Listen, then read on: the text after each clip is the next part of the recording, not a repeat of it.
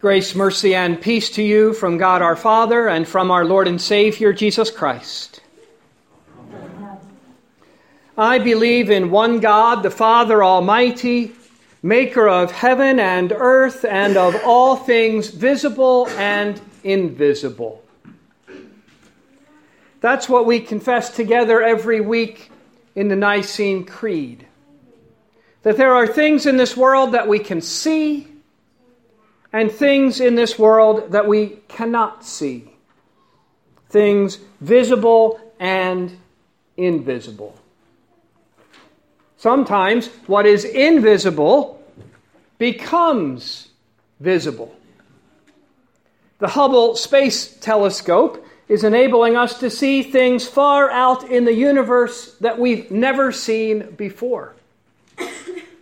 Electron microscopes make things too tiny to be seen, big enough to be seen by our eyes. And the scriptures tell us that even angels, normally invisible beings, have sometimes been seen with human eyes. But this much is sure. There's a lot more going on around us all the time than meets the eye. More than we can see and know. And not just in the physical realm, but especially in the spiritual realm. There are good angels, the angels of God, protecting and fighting for us. And there are the evil angels, demons, tempting us and fighting against us. That's the reality in which we live. So now here's the question. How do we understand and interpret this reality? What does it mean? Is it good or is it bad? Scientists, when looking at and evaluating things in the physical world, often disagree on a question like this. They take what can be seen, gather the data about it, and try to understand it and interpret what it means. And that can be very difficult to do. In fact, they often come to different conclusions, even though they're using the same data.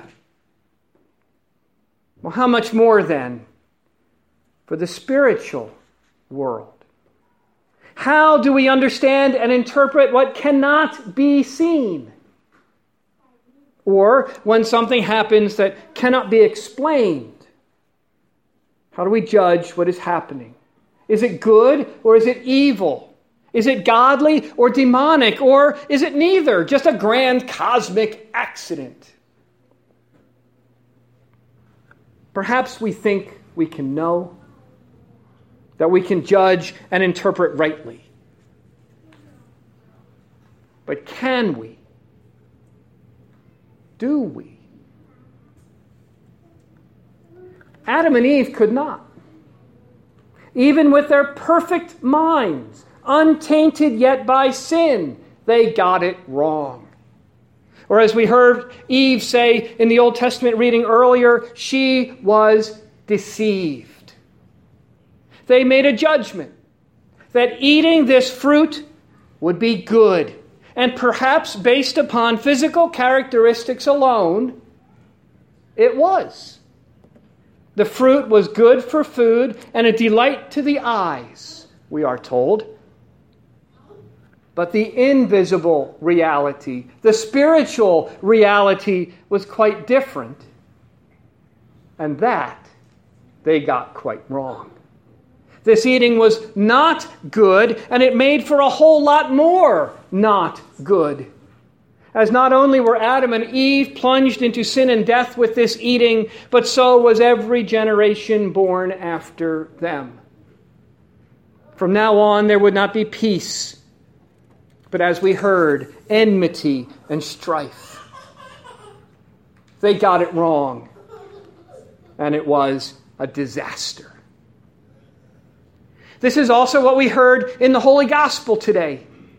Things were happening that could not be explained. Jesus was saying and doing things that could not be explained. So what's going on? How do we understand and interpret these things? The people wondered. Is this godly or is it demonic? Is it good or is it evil? Well, some, perhaps many, judged wrongly. He is out of his mind, they said.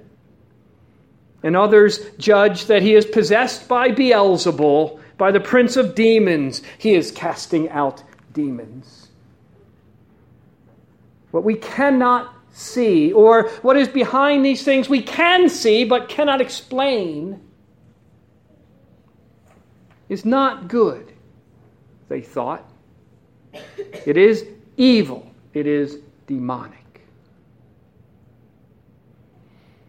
For us in our world today, actually, I think many tend to have the opposite problem. When there are things in our world today that cannot be explained, supernatural, spiritual things, I think the judgment most often made is that these things are good.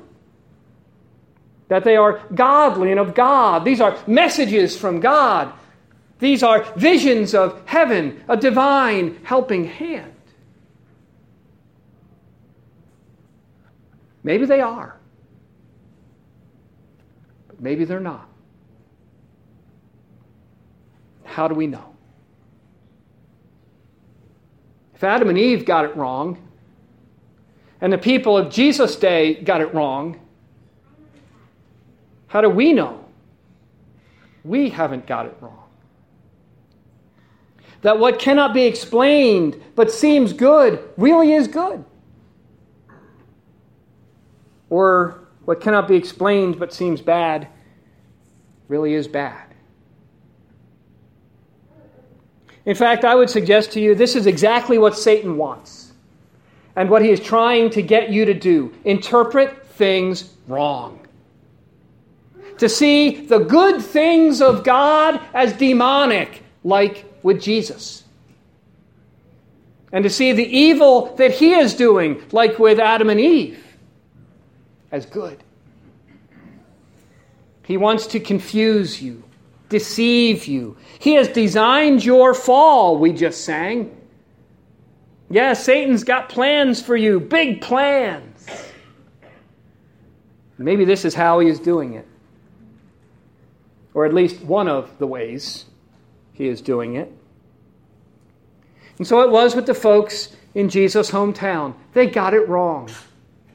They were deceived by the master deceiver.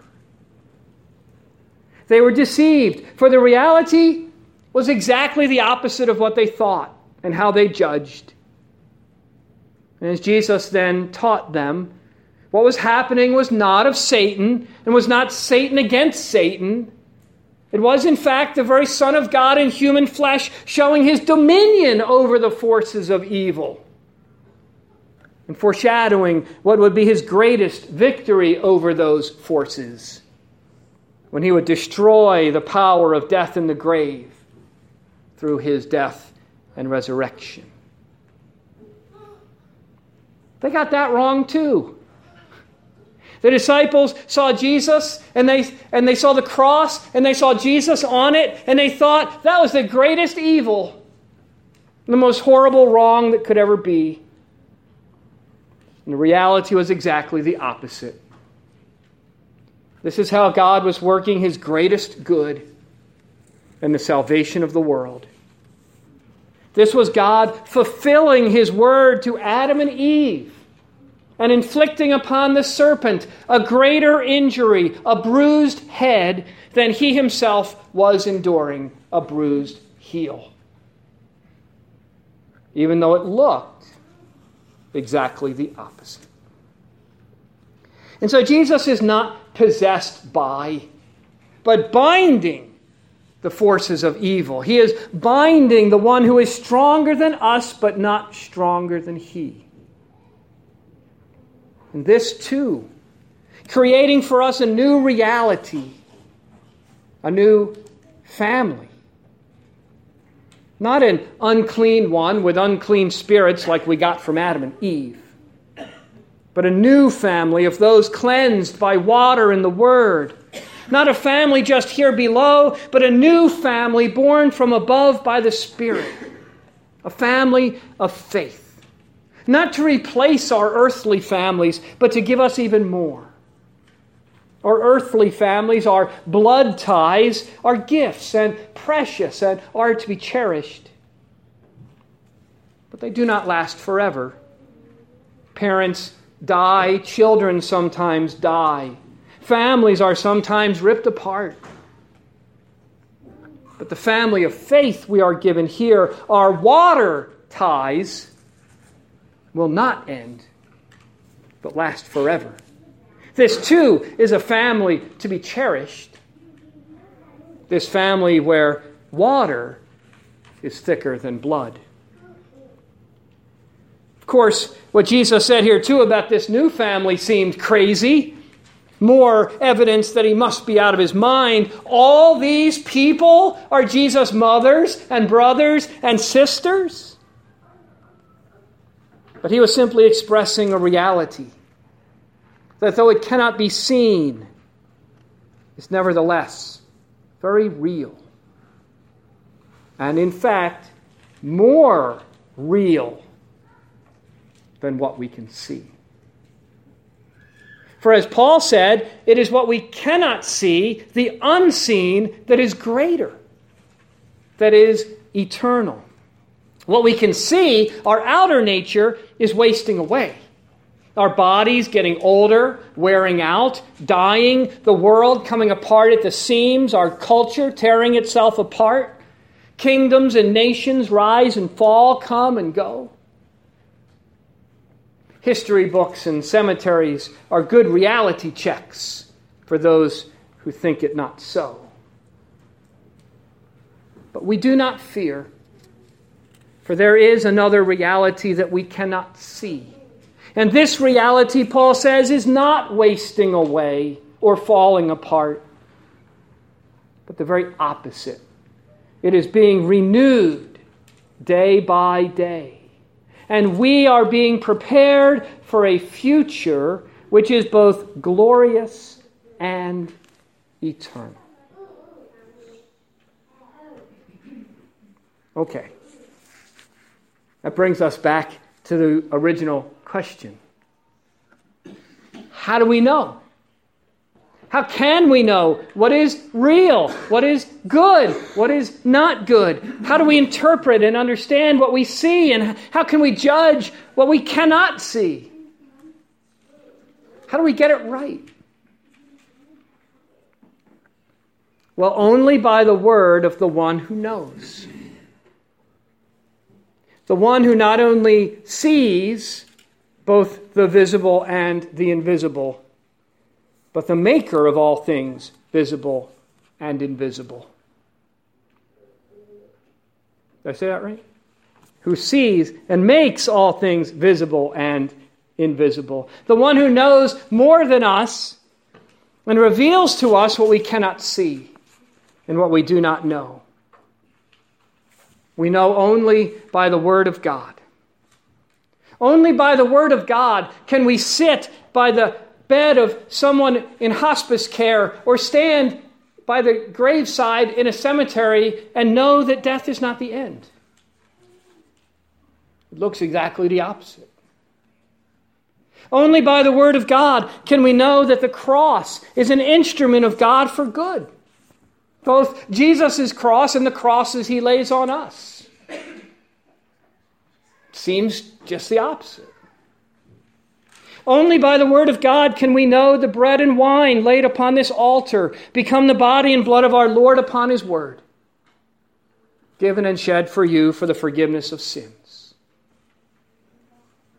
It is only by the Word of God that we can interpret correctly the things of this world and life, that just maybe what the world calls good isn't, and what we think is bad might instead actually be, as Paul said, a slight momentary affliction that is preparing for us an eternal weight of glory beyond all comparison. Some might scoff at that, at us, like they scoffed at Jesus. That's okay. We will continue to confess it. That is, say the same thing as God. What he has said is true. We will speak his word and trust when we cannot. When there is no answer, or we have no answer to what is happening. When sometimes things remain a mystery to us. But this we know, that the Jesus who drove out demons is driving them out still. That the Jesus who defeated death is defeating it still. That the Jesus who forgave sins is forgiving them still. That the Jesus who created all things good is working good still. And that the Jesus who created all things is creating for himself a new family still, which includes you. And that, as Paul tells us, when our earthly home is destroyed, whether that be our bodies or our world, when our earthly home is destroyed, we have a building from God, a house not made with hands, eternal in the heavens. For as we live in Christ and in his house here, not despising the Spirit, but washed and fed and absolved by him here, so will we live forever. For the kingdom that will last is of the one who rose from the dead,